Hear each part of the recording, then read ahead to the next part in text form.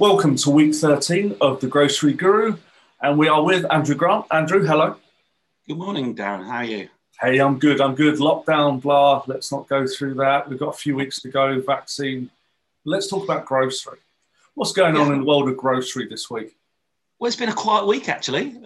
You look at the news wires, not very much has happened, actually. Yeah. Nothing stands out. So I thought maybe we talk about, I think we did mention it last week at the end. Let's go back to basics. Let's talk about negotiation 101.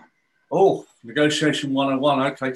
Now, recently I wrote an article in The Grocer, name drop, about negotiation. And a couple of people wrote to me on LinkedIn and said it was very good. It was about me selling my wife's Beetle. And short story, the guy, we took it out for a spin. And he said to me while he was driving the Beetle, he said, I want to negotiate. I said, yeah, brilliant, cool.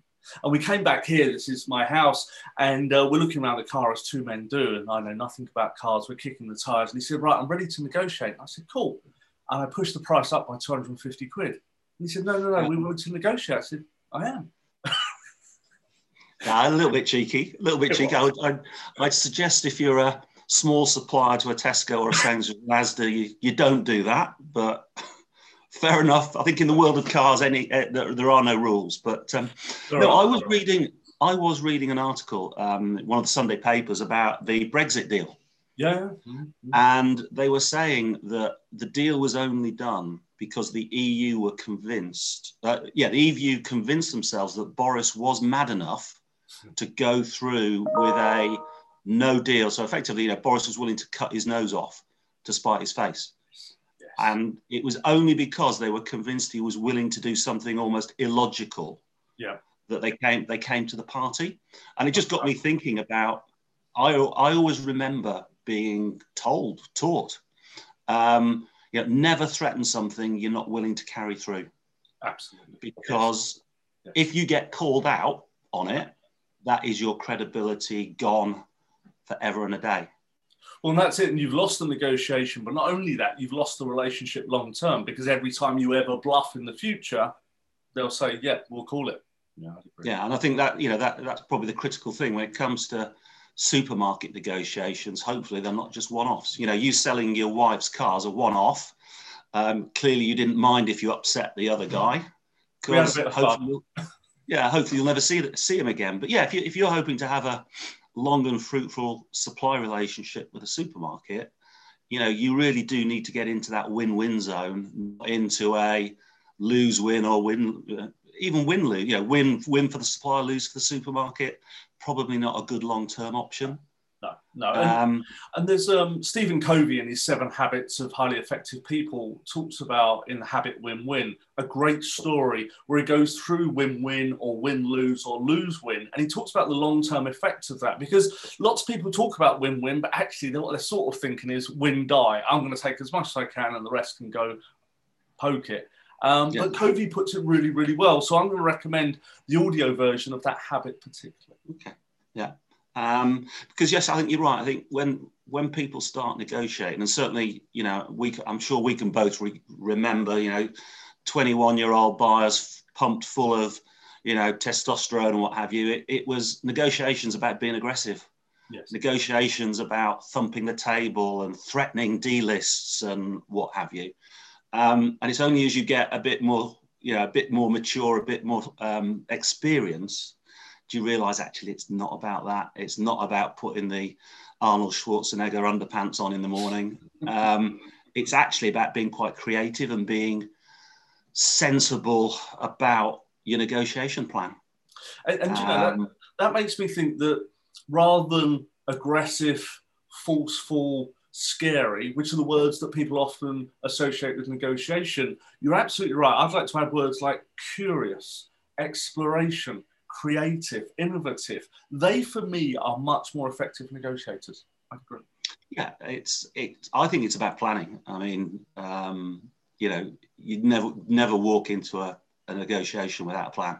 Yes. And coming back to the Boris situation, they talked about the whole of that 4-year Brexit period was about red lines, and whether Theresa May would cross her red lines and whether Barnier would cross his red lines. it's important you have the red lines in the right place. And there's, going back to what I said at the start, that you don't set red lines which you then cross because your credibility's gone. Yes. That's my final price. Oh no, yeah, I'll give you a discount. You have no credibility in the future. So it's a little bit like my wife was buying a leather coat on eBay, and she said, "No, I'm not going to spend more than £65. It's not worth it." And then she was bidding with this guy and ended up spending 77. Yeah. Right past the red line. It was in the rearview mirror. Yeah.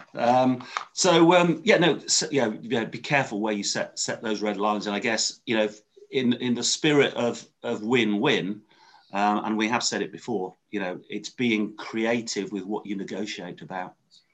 Because I know we often play that game of, Darren, I've got a £10 note here. Will you give me 20 quid for it?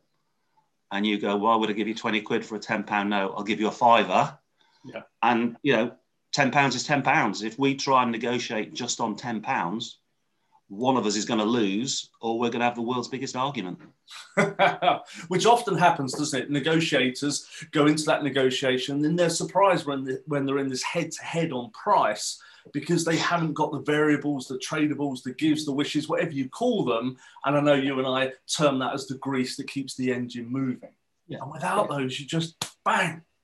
Absolutely. So, I guess it's a good introduction, as we were talking about negotiation 101. A good point for you to spend 15 seconds talking about our wonderful Square Dance tool and where it came from. So the Square Dance is a simple template, and it encourages you to prepare for your negotiation, and it will give you confidence. My experience of watching people prepare for negotiations is they start with PowerPoint. PowerPoint is not a negotiation preparation tool, it's a presentation tool. So you and I built the Square Dance, and people are finding it fabulous. That was more than 15 seconds, wasn't it? No, but it is. And, I guess, we do these things to sell some courses and get some people working with us. And I think the Square Dance is one of the better tools out there, in the basis of its simplicity, but also the fact it comes out with something very focused and very practically useful for anybody going into actually almost any sort of negotiation. Even if it is buying a used car privately, or negotiating, with one of the supermarkets. And I guess in the current climate, coming back to the news, there's all these reports of, Brexit delays and meat and fish rotting in Rotterdam. There's a lot of extra costs as a result of the friction caused by the new rules. Yeah. I'm sure there's a lot of suppliers out there thinking about how do I approach my supermarket customer with a price increase this spring. Yes. And that's inevitably going to come down to a negotiation at some point. It is. And you and I have seen learners over the years increase their confidence through preparation, which is typically where confidence comes from. And they go into that negotiation with a much better approach and attitude, because it's less this and it's much more, how can we work together? Here's a bunch of questions I'm going to ask you to seek information in order to then get to stage 3, 4, which is around proposal and summary. And okay, we've come out the other side and we haven't just beaten each other up on price. Yeah, and I guess from the individual's perspective, that often I always make the analogy, maybe we shouldn't mention Jurgen Klopp after last night's result, but Jurgen Klopp, Pep Guardiola, Jose Mourinho, they don't just say to their players, guys, we're playing so-and-so tomorrow at 5, rock up at 4:45, get your shorts on, get your boots on, let's go out and play. They practice and they plan and they practice and they plan ad infinitum. So, often we speak to national account managers who, the finance director has the bright idea of, let's put a 10% cost price increase through. And the national account manager sent over the barricades, literally with no practice or planning, and they have no armor. And obviously, there's some of the stuff we can give them, I think gives them confidence, because they feel, look, we've got our suit of armor around us, we've got our Square Dance, we've got our tradables planned, we've got our, we've got all the tools around us, therefore we're properly clothed for for what we're about to go into. Yes. You're absolutely right. Absolutely right.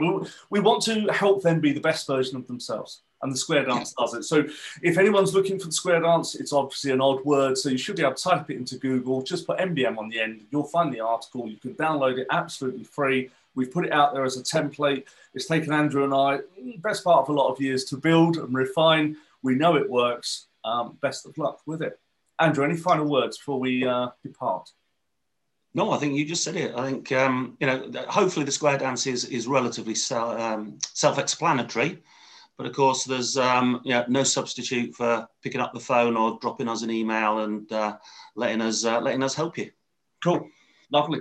Andrew, until next week, you take care. Yeah. Cheers. Bye. Cheers. Bye.